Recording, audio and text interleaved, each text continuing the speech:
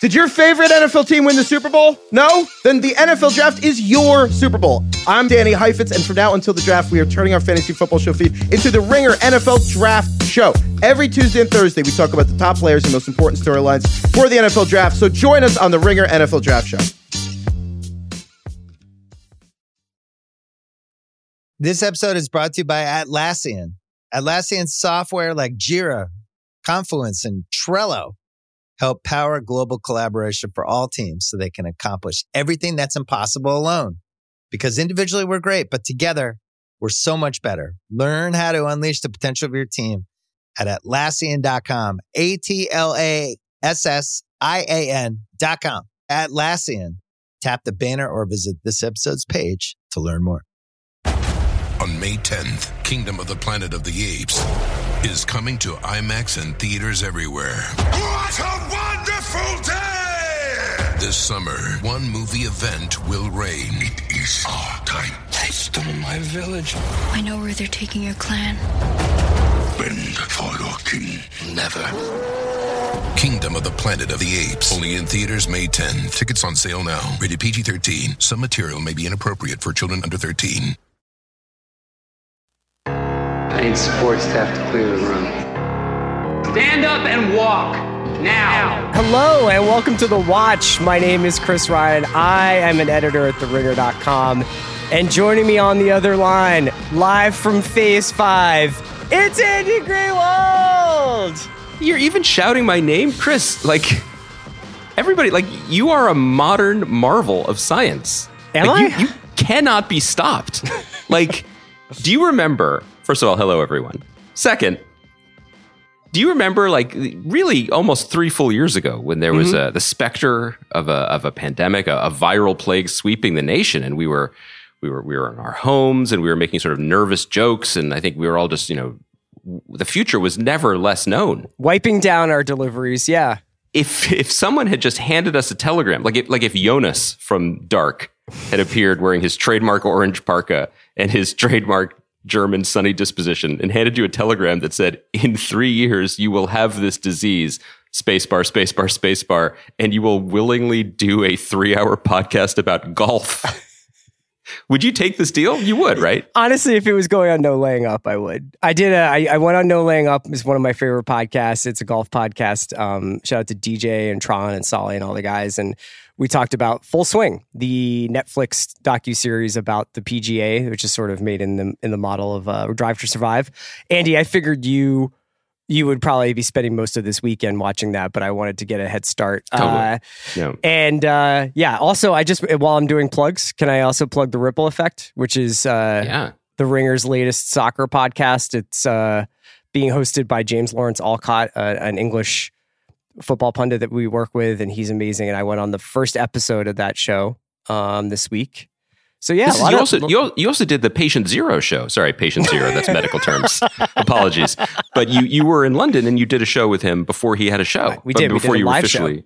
Yeah, we did a live show. It's unbelievable. Like, Chris, when I had the novel coronavirus, I felt more or less emotionally well enough to podcast, but I also sounded like I've been smoking French cigarettes since childhood. You seem fine. I'm dazzled by you. It's funny you should be talking about personal health, because one of the first topics I wanted to discuss with you today was... Wait, but I know it's a great segue. I know I don't know if the Advil's peaking right now. I just want to say that in the future, if I ever get the sniffles or any kind of cold, I would like you to do what Ellie does to Sam in episode 105 of The Last of Us, which is take out your penknife. This is not a spoiler. I mean, a little bit, but cut your hand to reveal your magic blood, and then you could smear it on me. Like, I just feel like your antibodies. I should say, can I just jump out and say, like, you're being very sweet to me about my COVID potting, but I did get Henry and Sam's relationship wrong, and then triple repeated it throughout the podcast. So I think I was saying that Henry and Sam were father-son when in fact they're brothers. Listen, once again, look at you just falling on your COVID sword. I had a 0 viral load, and I was like, yep. what Chris said, because even in his diminished state, Chris knows things more than I do about. Well, you also, what's happening on. I didn't know that. I mean, I guess I must have just not picked up on that. But the other thing is that speaks to our only childness, because we don't think about brothers in that way. You know, it's like the only reason that you would sacrifice yourself is if it was a parent-child relationship. For, you know, we can't even imagine what it would be like to have a sibling. 1,000,000%. You might extend it to like a parent-ward relationship, which is why the Batman movies have always appealed to you deeper. That's something that you understand, right? That's right. Like Batman would do that for Robin. I wanted to ask you something though. Mm-hmm. What do you think you're going to be doing when you're 80? I mean, Jesus. I hope something productive. Why? How productive? Oh, like how do you productive mean do you want to be at 80? Do you want to be like constantly working and plying your trade still, or do you feel like that? Yeah. Isn't it cute that we all sort of pretend that retirement is still a thing? It's true. It's like true. It's very sweet that this still like fuels some of our narrative about what life is like. Will I have the same robust podcast schedule that you have had while suffering from the effects of a global viral plague? Probably not. Right. But also, what is productive? Does that mean working, or does that mean like, you know, out in the shed, woodworking on a dollhouse for my great-grandchild? No, I mean still doing the job that you have probably either been known for most of your life, or is you're at the pinnacle of your profession. The reason why I'm asking, and most people probably think I'm referring to President Joe Biden, who's 80 years old. And 80 years young, yeah. 80 years young. And I am referring to the president, but to a different president. Oh, look at and this. That's President Thaddeus Young of the Marvel Cinematic Universe. Yes. Who is going to be played by Harrison Ford, also 80 years old, also as busy as he has ever been, and I'm getting a little worried. I got to be honest. Yep. If I was Harrison Ford, God damn it, I would be so satisfied with myself. You've done great. You've escaped death, literally, from your several flying accidents that you've had, right? Like, there's only so many golf courses in Santa Monica to land a plane. And then, like, you're basically treated as if you're in the category of, like, your Nicholsons, your Redfords, your whatever. You're like just old Hollywood lion. The guy connects, you know, eras of cinema history to one another, have been part of a couple of the biggest movies ever made.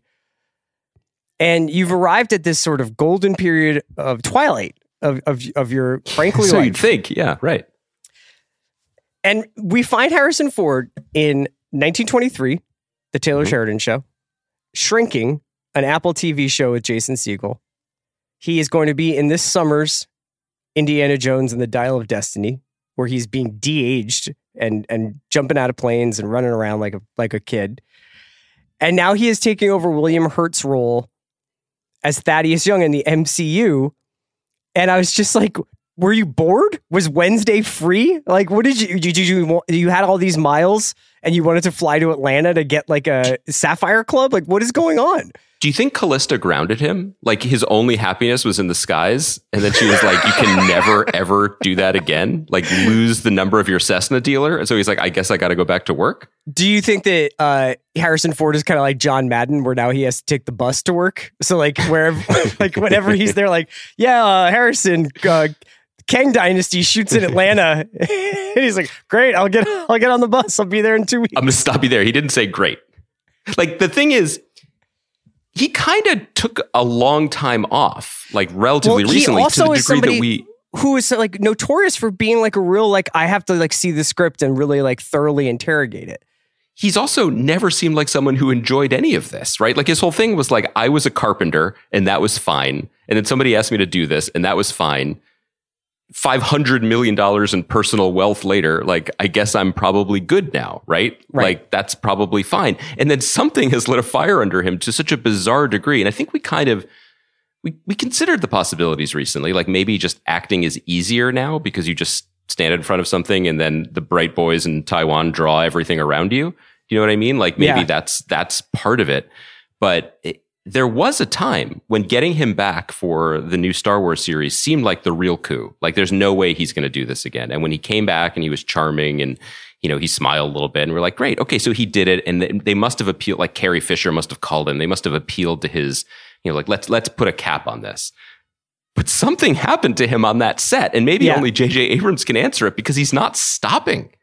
And it does seem bizarre because, again, if this was truly doing what he loved, you'd think that maybe then when the Hollywood Reporter is like, Mr. Ford, like, how do you feel about doing these movies? He wouldn't be like, fuck off. But essentially, and he it's is. not even, and sometimes he's not even like that just because it's the media. He'll just be like, cut. I mean, he is a little bit of in the cut the check zone, I think. I think he did Blade Runner because he thought it was a good movie. Like when I saw him talking about Blade Runner, he seemed deeply engaged in the work. And I think he probably sincerely does think that Taylor Sheridan stuff is good. Like as a Montana landowner himself. Also, yeah, exactly. Yeah. But I think that's right. I was reading this interview with Kevin Feige in EW, which is where I found this information. And there's a really great passage about Harrison Ford. Did you want to say something? No, I didn't want to cut you off, but I was thinking like, my mind was still spinning as to why this is, we're never going to get an answer to this. But I was thinking, we didn't mention this coming off of the Super Bowl, but when I see the Breaking Bad commercial for popcorners, I'm like, these guys have gambling debts. Like, I don't know whether it's a FanDuel situation, shout outs to the sponsors, but like, there's something is off here. You know what I mean? Like Aaron Paul and Bryan Cranston have plenty of opportunities to spend time together.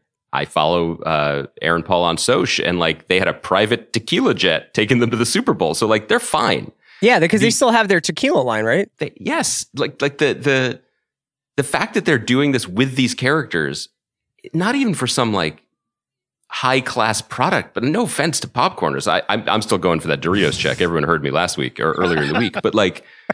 It's really weird, and maybe it's damaging the legacy. Like when everyone was like, "Oh my God, Bryan Cranston's going to show up for El Camino. Wow, he loves Vince Gilligan. He's really going to help put, really put a bow on this." And then he just keeps showing up. Yeah, like is he going to start showing up at Halloween dressed as Walter White? Like it's cool, man. It's fine.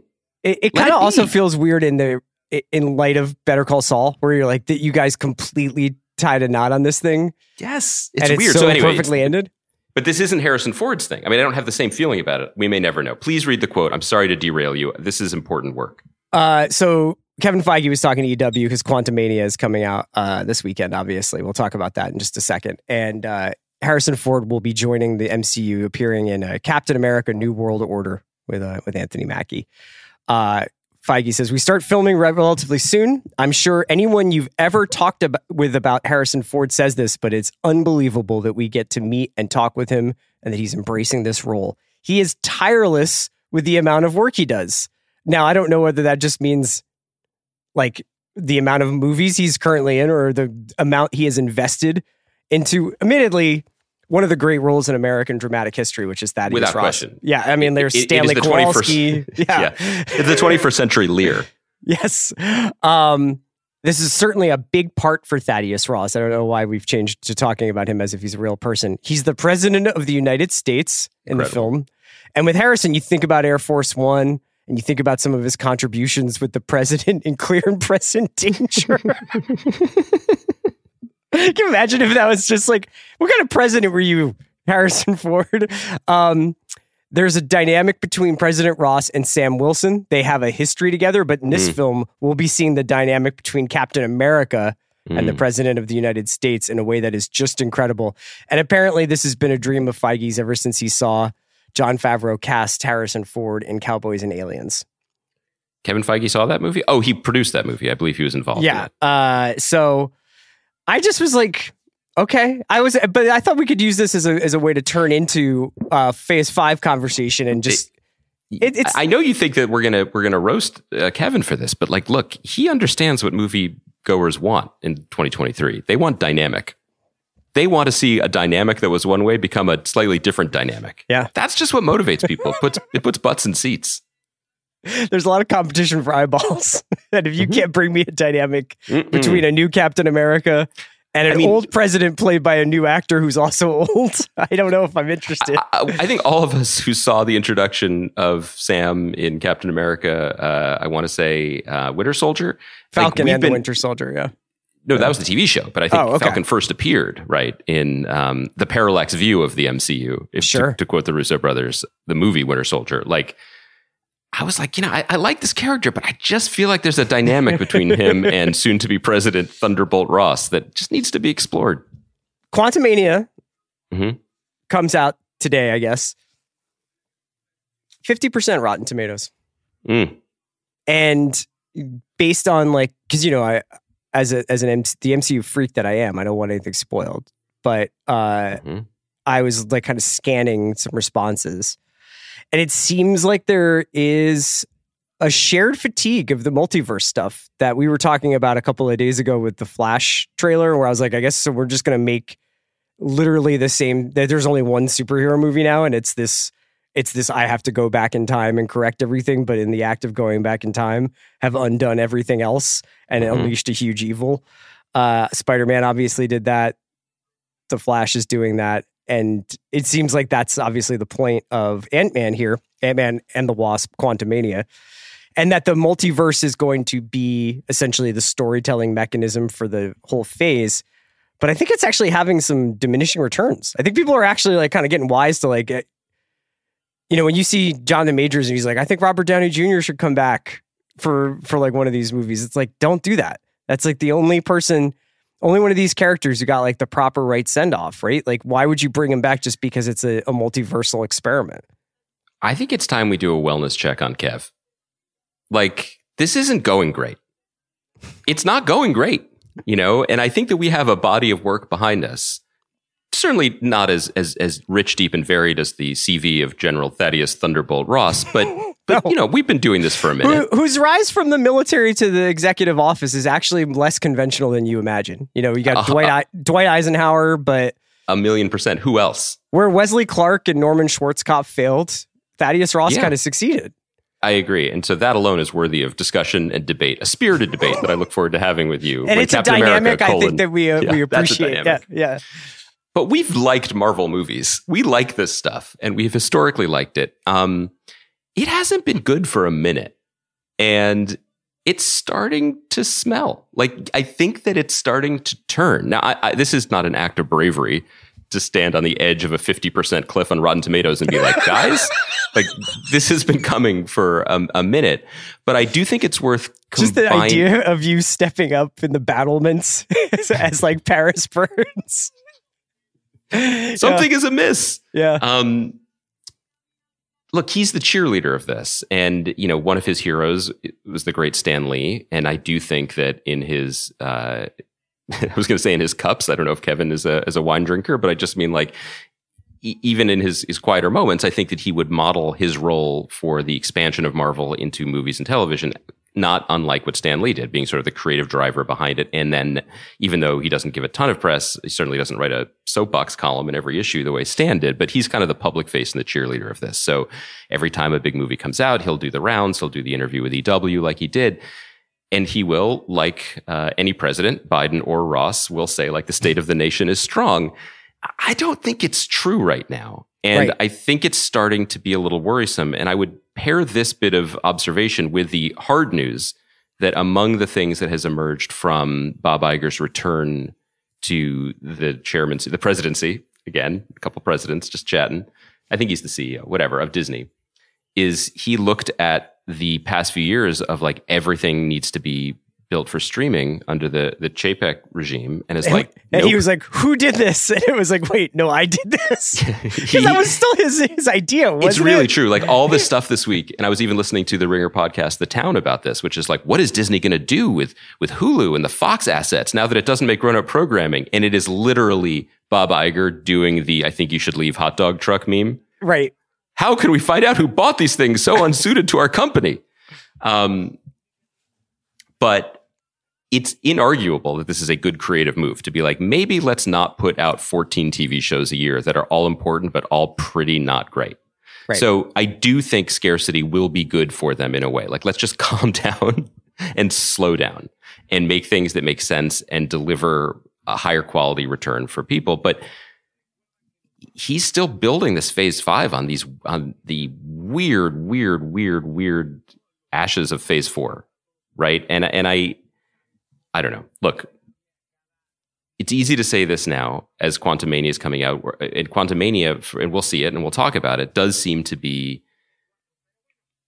Ant-Man was a fun thing on the side. And now Ant-Man is the essential text. It's the Darkhold, if you will, for whatever is about to come, which is a very strange rebrand of something that I think did have a wider net of fandom that was more about Michael Pena than it was about Kang. Yeah, and it's not entirely uncommon or unheard of in the Marvel canon for a character to make a pivot later into the sort of run of its movies. Like Thor is a good example, but Thor, I think, if anything, went from being way too heavy and mythological to super fun, almost to the far extreme the other way, where it's just nothing but bits now.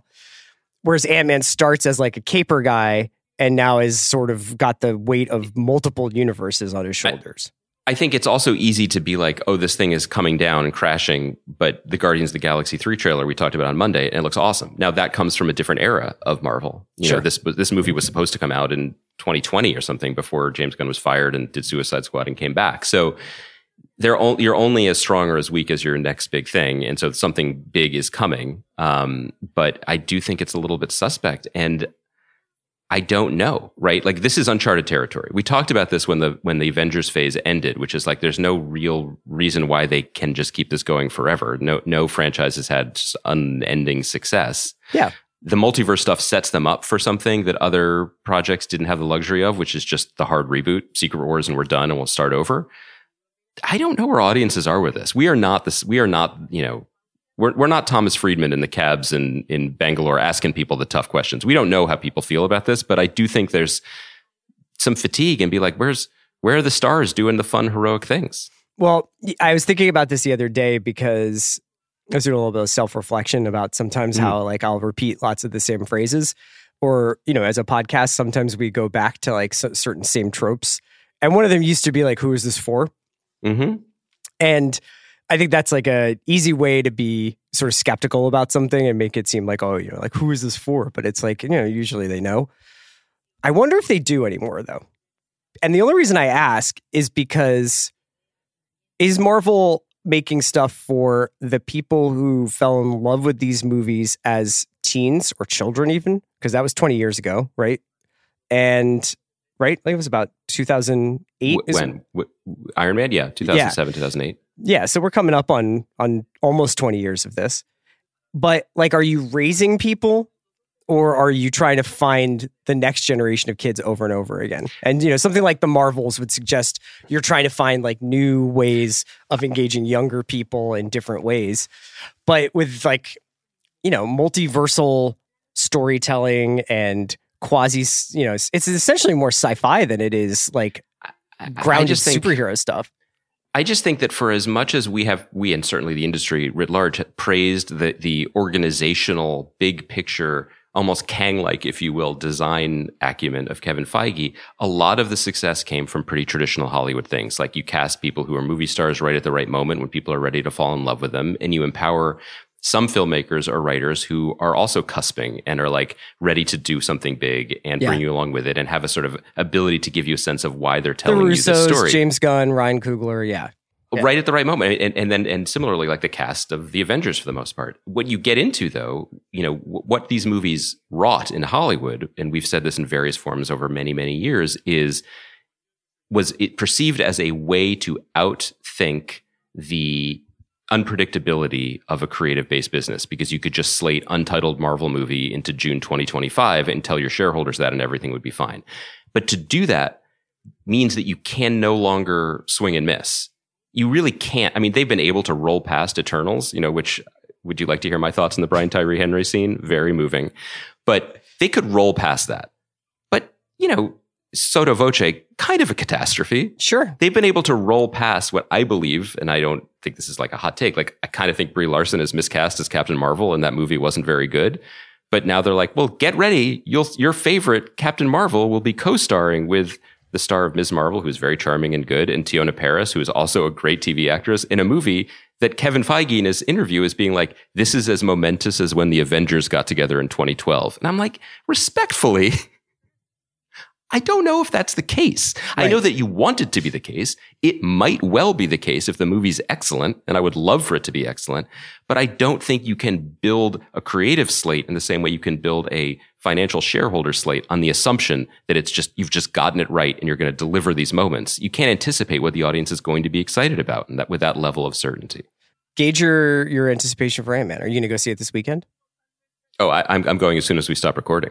No, I do want to see it because I'm curious for all these reasons we're saying. Also because the first two Ant-Man movies were charming, and ultimately, Paul Rudd talking to Jonathan Majors, I would see that movie. We've talked about this. This is maybe our way in.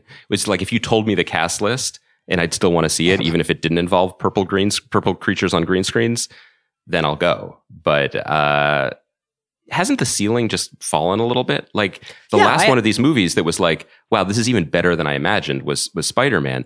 My anticipation for this movie is, well, I hope it's enjoyable enough to deal with the spinach of multiversal world building. Yeah, I think that you have to accept. For me, as a middle-aged man with novel coronavirus, it's funny to like just kind of be like, I will not be seeing this weekend for a variety of reasons. But the bigger reveal would be if you were like, I am seeing it, free my face. In the free state of Florida. Yeah. No, but I realized recently that like, I obviously didn't see Wakanda in theaters. I wound up seeing it on Disney+. I did not finish Hawkeye. I did not watch Miss Marvel beyond the first few episodes, which I thought were fun, but I was just like, I just had other stuff going on that it didn't grab me that much. I didn't really like She-Hulk, and sort of realizing like, oh, actually, this sea change may have happened like months ago and I didn't even notice. And it could be a qualitative thing, and it could be just I've seen now like whatever it's been, however, 18 movies, 19 movies, 5 or 6 shows, and you could be approaching and I'm good. I really think that, and I say this respectfully to all the creatives involved who are working their asses off to do the best version of what they can under, I'm sure, challenging circumstances. I think the goals of Marvel on Disney Plus are very different from the creative goals of building a film slate or connecting with audiences on the scale that Avengers Endgame did. Even if you keep the same creative flame burning at HQ, fundamentally, Chapek was like, flood the block. You know what I mean? Like let's just deliver on this content at this almost unimaginable fire hose pace. Whether those shows were good enough or not, whether they landed with us, specifically like the kind of medium fan, I don't think was relevant. And maybe that there's some smart economic reason or financial planning reason why that's the case. But from this perspective, it just feels like a really weird missed creative opportunity. Can I ask shows. You a question that I did not anticipate asking you, so I don't anticipate you necessarily have like an answer at the ready? What happens if this stuff goes away? Like thinking a lot about the interconnectedness of markets in the last couple of months, obviously, but what happens if there is a failed state at the center of Hollywood and like you've got an issue with the long-term viability? I'm not here to like be like the sky's falling on superhero movies. Obviously, I think that these movies are you're still able to make them very profitably. I don't know how much longer you can continue to pretend like they're as popular as you'd like them to be just based on box office if they have no staying power really with people. I think it's a very risky, it's a great question. And I think it's a very terrifying proposition because there cannot be a vacuum at the center of this because the superhero movies, they are the film business. Yeah, that's what I'm asking. Yeah. It's it. I mean, you can't, you can be Steven Spielberg and hug Tom Cruise and be like, Top Gun Maverick saved theatrical. You saved our ass. Like, yeah, he did. They did. But that's a one of one, unless they make another Top Gun sequel, which who knows? But my point being, you can't count on something miraculous like that coming out every year that is both Oscar nominated and financially just outrageous, or another Avatar. I mean, I guess there's 7 more Avatars, but the superhero movie and that thing that I was sort of dismissing as the June 2025 date, like that's what's keeping all of this stuff model. Afloat. Yeah, right. That's the gravity machine that's keeping everything going. And if you take that away, the ripple effect is just unconscionable. Like the studios, the theaters go out of business. Yeah, well, I mean, there's not that many. When you go through, especially when we do big picture drafts, like we'll go through the box office for that year, and the idea that movies were like so much more of a sacred place 25 years ago or 30 years ago is bullshit. Because like if there's plenty of like really lowest common denominator stuff rising to the top there. But it's diverse, like at least creatively diverse, not always actually diverse, but it's diverse in terms of what it was offering. And if you get down to the point where everything has to be a superhero movie, like I don't even think there's no Star Wars films, right? Like right now, there's no huge YA adaptation that's currently running like a Hunger Games or a Twilight, right? I mean, in my house, we're waiting for Keeper of the Lost Cities, but apparently Ben Affleck has the rights to that, so that's a whole other story. What is that?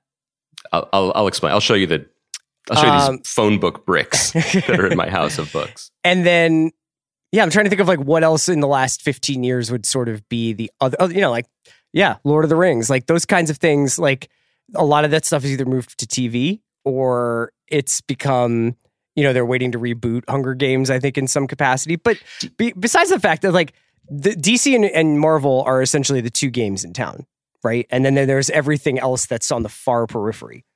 Yes, and not to be a Grantland / Ringer cliche, but like in terms of a sports analogy, like you can't just build a team on Supermax players. You can't do it. Like at a certain point, the Supermax players are John Wall or Russell Westbrook, where like we literally cannot have you on our team, or you become a $48 million accept. Like it's just a sinkhole, right? Like you need to get the. I don't know how to do this. I mean, I don't mean I know how to continue doing the podcast. I don't even know how to even explain this idea, or like certainly how to do the numbers. But like it's a dead cap hit. The return on investment. There used to be movies that, they made for $5 million and they made $30 million. Now all movies cost $300 to $400 million and need to make $1 billion. Right. And that's just an incredibly precarious place to be. And that's also why in this, to bring it full circle, like in this EW interview, Feige's like, we have the story for the next Tom Holland Spider-Man, because guess what? That one works. Will it work a fourth time? I don't know, but you're goddamn right. They're going to try and find out. Honestly, probably. This episode is brought to you by Jiffy Lube. Cars can be a big investment, so it's important to take care of them. I once got a car that I started out with 25,000 miles on. I got it to over 200,000 miles because I took care of it. You know how you take care of a car? You take care of the maintenance, the oil, the brakes, all that stuff. And if you don't, you can have a car just completely fall apart. When your car needs maintenance, head to Jiffy Lube. They provide automotive excellence at speed. Get your oil change, brakes checked, tons of other multi-care services. It's all done by expertly trained technicians who actually care about taking care of you and your car. Jiffy Lube, car more. To find coupons and start an instant online estimate, visit jiffylube.com. This episode is brought to you by Cars.com. When you add your car to your garage on Cars.com, you'll unlock access to real-time insights into how much your car is worth. Plus, view its historical and projected value to decide when to sell. So when the time is right, you can secure an instant offer from a local dealership or sell it yourself on Cars.com. Start tracking your car's value with your garage on Cars.com. This episode is brought to you by Anytime Fitness. We're not all professional athletes, but we all have health goals. That's why Anytime Fitness gives you access to personalized plans and support from a coach. Plus, you can track your training, nutrition, and recovery progress with the Anytime Fitness app, just like the pros. With 24/7 access to more than 5,000 gyms worldwide, get more from your gym membership. Visit anytimefitness.com to try it for free today. Terms, conditions, restrictions all apply. See website for details. This episode is brought to you by State Farm. You might say all kinds of stuff when things go wrong, but these are the words you really need to remember. Like a good neighbor, State Farm is there. They've got options to fit your unique insurance needs, meaning you can talk to your agent to choose the coverage you need, have coverage options to protect the things you value most, file a claim right on the State Farm mobile app, and even reach a real person when you need to talk to someone. Like a good neighbor, State Farm is there. I wanted to talk to you a little bit about Poker Face today, but I wanted to also ask you a question because I saw on your IG, and we're getting into the almost time for Oscars in a couple weeks. I saw on your Instagram that you went to another screening of Tar because you'd seen it. I know that you loved it, but you got to go to a guild screening and Kate Blanchett and Todd Field were there. doing a presentation of it. In conversation with Gustavo Dudamel, the now exiting composer of the New York LA Philharmonic guy. Yeah. Who's actually in the movie briefly, like not a photo of him. Yeah, we haven't actually talked about Tar. I saw it again. And this is one of those things where like, the opportunity to see it at the screening with that conversation was too good. But I also, I believe you referred to yourself as a middle-aged man. Let me repeat that and say that there's a certain kind of existential horror that occurs only to the middle-aged person when arriving at an event, getting a seat, being like, oh, thank God, made it through traffic, got a seat at the screening at 6:30 p.m. in this beautiful room, and then realizing that the movie that you're going to see for a second time is 2 hours and 40 minutes. There are no concessions, and there'll be a conversation afterwards, and all you have is some like lifesavers. Yeah. And I was like, I'm not quote unquote diabetic, but I was like, this could go south in a hurry. Sure. You know? But this movie, Chris, is so transcendent. It's so good. It's so everything that I want from art that I was floating. I was wrapped. I didn't have appetite anymore. I didn't have hunger. I was fed by this movie. I loved it even more the second time. And I'm totally in awe of it. I think that it is a monumental achievement. That is one of the best films of this decade, if not this century. I think it is a masterwork of ideas and contradiction and performance and direction and style. I'm happy to talk about any of it or all of it. But the thing that I'm really, really struck by, the reason why I think it's just really important, and I know that's kind of a ridiculous word, is that this is a movie that revels not just in contradiction, but in ambiguity. And it really makes me happy. And it made me think, look, shout out to Sean Fennessy and Amanda Dobbins. Like, the cinema is high art. I admit it. The higher art. But do we have, I don't know if we have room for ambiguity and stuff in our art at the moment. And we certainly don't celebrate it. TV and necessarily? Certainly not in TV. Yeah. Certainly not in TV. Because there's something about this movie, and Chuck and I talked a little bit around it last week when Chuck was like, certainly you agree with the theory that the end of this movie is a dream. Now, I'm not going to spoil the movie. And I rejected it because I was like, but it's all made up. So what does it matter? There is no answer. And he's like, well, the X, Y, and Z thing wouldn't happen. And I'm like, none of this would happen. Like, this is a made up movie story. But I feel like in retrospect, and I'll say this to Chuck's face, not just when he's not on the podcast. Like, I kind of think it's a failing of our duty as audience members to just be like, well, it's either this or it isn't. There is no definitive answer. And I loved listening to Todd Field do interviews where someone is like, oh, the opening moment of the movie, someone is live streaming Cate Blanchett's character, who's Lydia doing Tarr, the live sleeping. streaming? Who's doing it? Isn't it blank? And Todd Field's like, yeah, maybe. Maybe it is. Fuck yeah, Todd. Maybe it is. That's right. That's what's good about Todd this. Field must know the answer to that question. He just doesn't want to make it where he it's knows like, what the answer to him. Yeah. But he has made a movie about a compelling, empathetic, genius monster. And all of it is true at the same time. And I was like, do we even have room for that in anything that we care about on television anymore? And I was like, the ending of The Sopranos? And we all know how well that was received. Do you know what I mean? Yeah, I think that so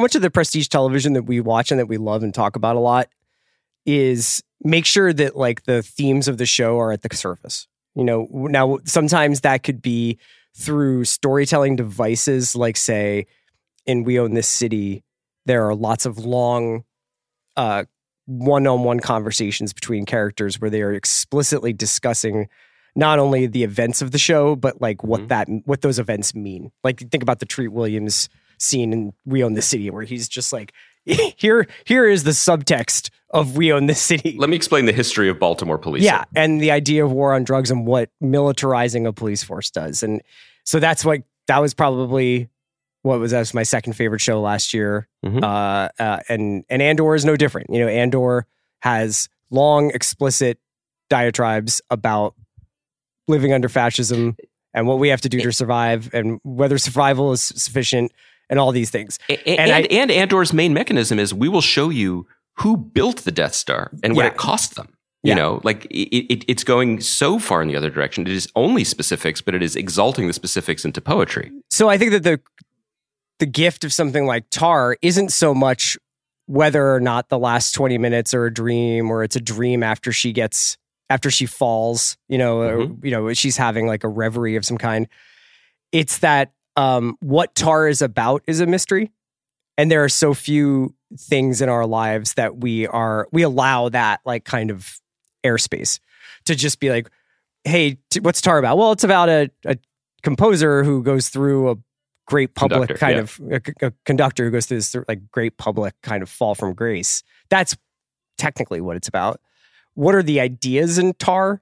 And what are the ideas that Tar plays with? And then I think crucially, and in some ways, Cate Blanchett's sort of position in interviews has not helped this, because she's, I think, probably shares some of Lydia Tar's ideas about like, you know, the value of certain kinds of art and stuff like that. I couldn't care less one way or the other what she says, but like the idea of like whether or not Tar is about like cancel culture or...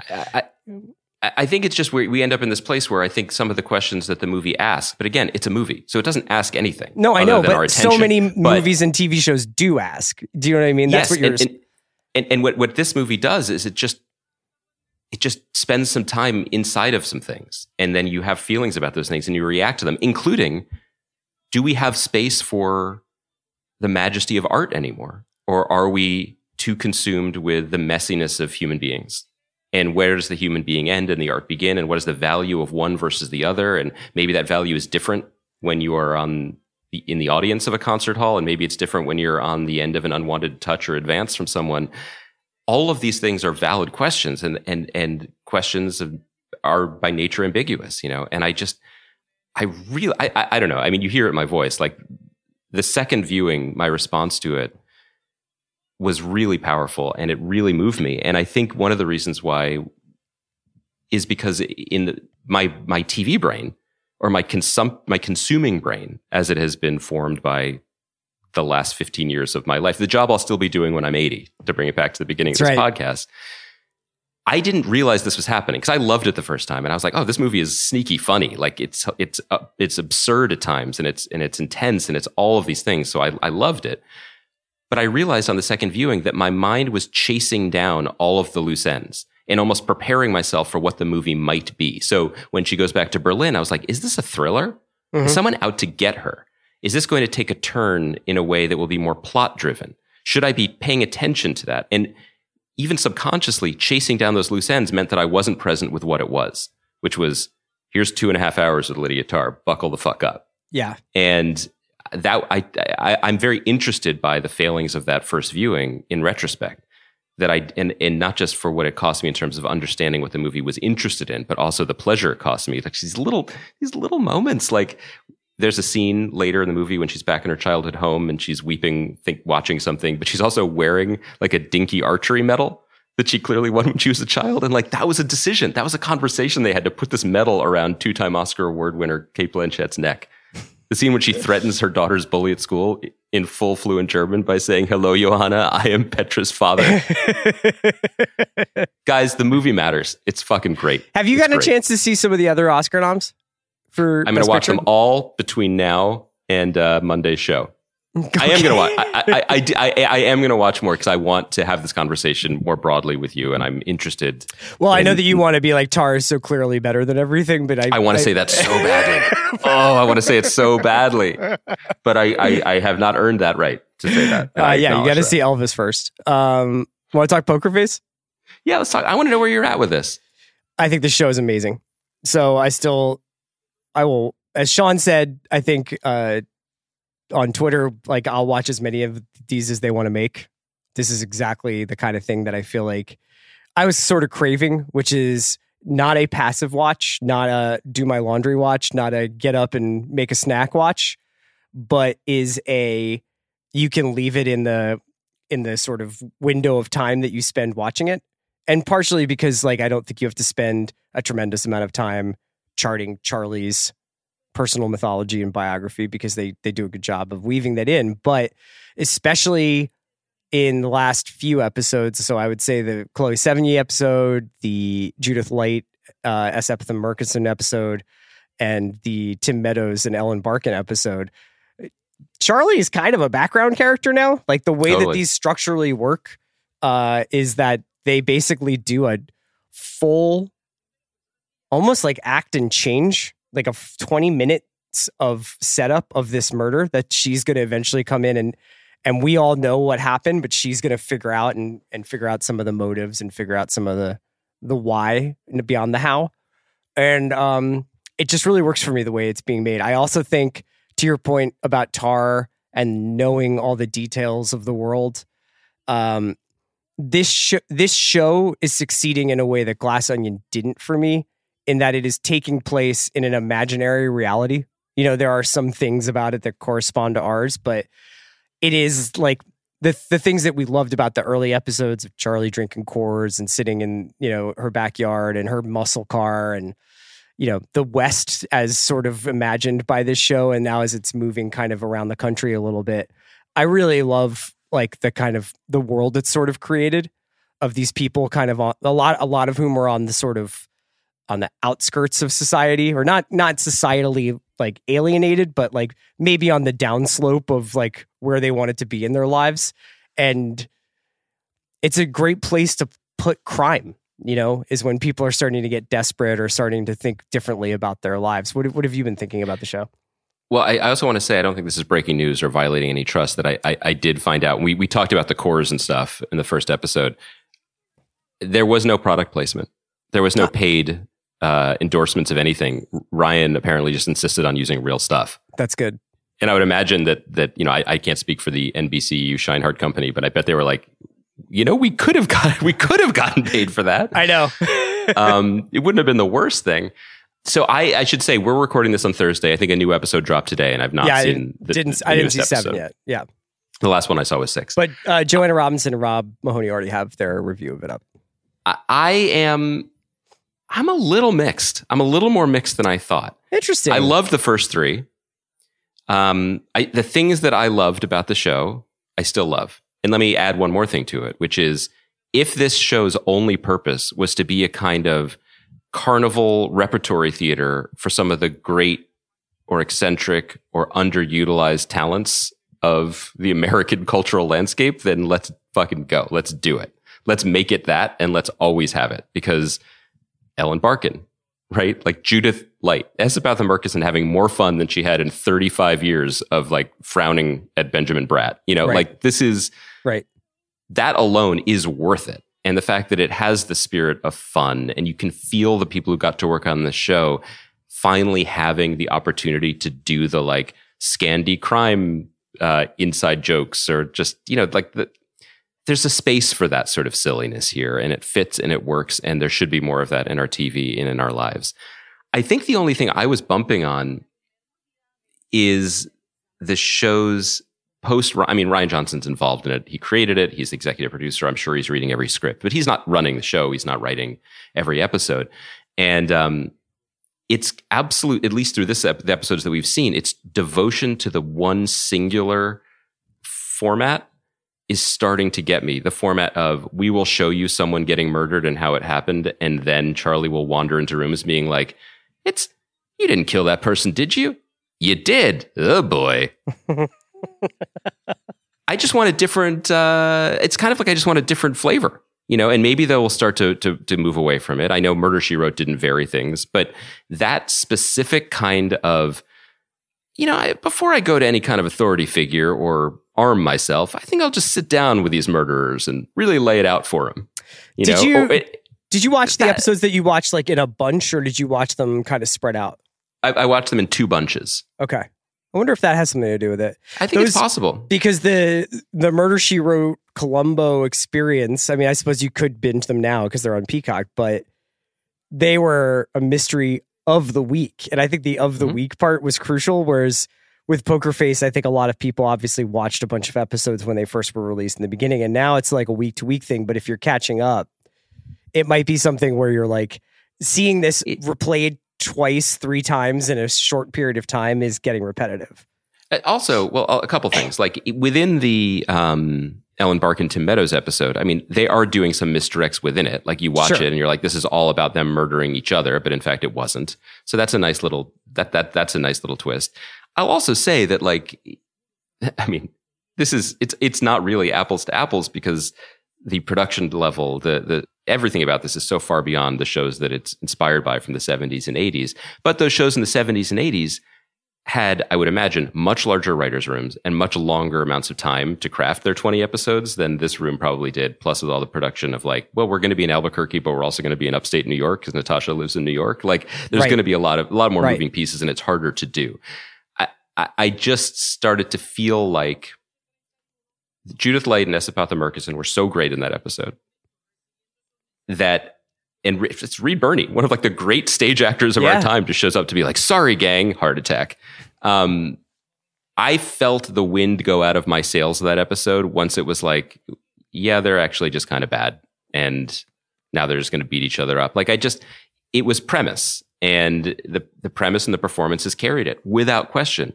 I guess my note, not to be a scold, is like, if there's only going to be 8 to 10 or 12 of these every 2 years, have a little bit of fun with the structure. Well, I think here's my note. It got renewed. It deserves to be renewed. This is a great vehicle. It's a great success for Peacock. And so this is proof that I am not on anyone's dime when I say this. Take more time. Take your time. Get them right. Take 2 years. Make 10 of the best episodes ever. Let's have fun. Have you guys thought about a multiverse? Maybe go back in time. God, dude, Judith Light was on one. She is always so good. She really is she's the sort of exception that proves the rule of like working late in life, where it's like she's had 5 or 6 years of some of her best work. 1,000,000%. Like when you think about, I mean, we're dating ourselves, but like we probably had a similar conversation when she was crushing on Transparent. Yeah. But like that's really like who's the boss? Like that's the same person. I know. They didn't let her. Tony didn't let her cook. Is that like us? Cook up the sodium, whatever. Are you going to have people like an incredible late period renaissance once you get rid of me? Once I'm elected president? Once I'm recast? Then finally. Andy, we'll be back on Monday to talk about Last of Us. I'm really excited about that. We were produced as always by Kaya McMullen. Thank you everybody for bearing with us this week. I promise to bring more energy next week. Do you understand that no one is you're great. Like this is truly one of the great performances of our time. I feel like I didn't have like my usual just creative abandon today though. You gave it all to your 3-hour golf podcast, and I get that. Thanks to Kaya. Thanks to everybody for listening. We'll be back on Monday. Let's just keep cranking it out, Baranskis.